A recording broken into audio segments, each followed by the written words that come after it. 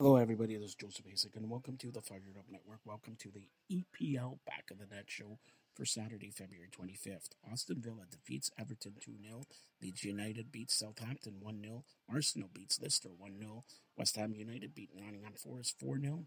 Manchester City 4, Bournemouth 1. Crystal Palace and Liverpool 0-0. Newcastle United and Brighton postponed. The other league, Coventry City 2, Sunderland 1.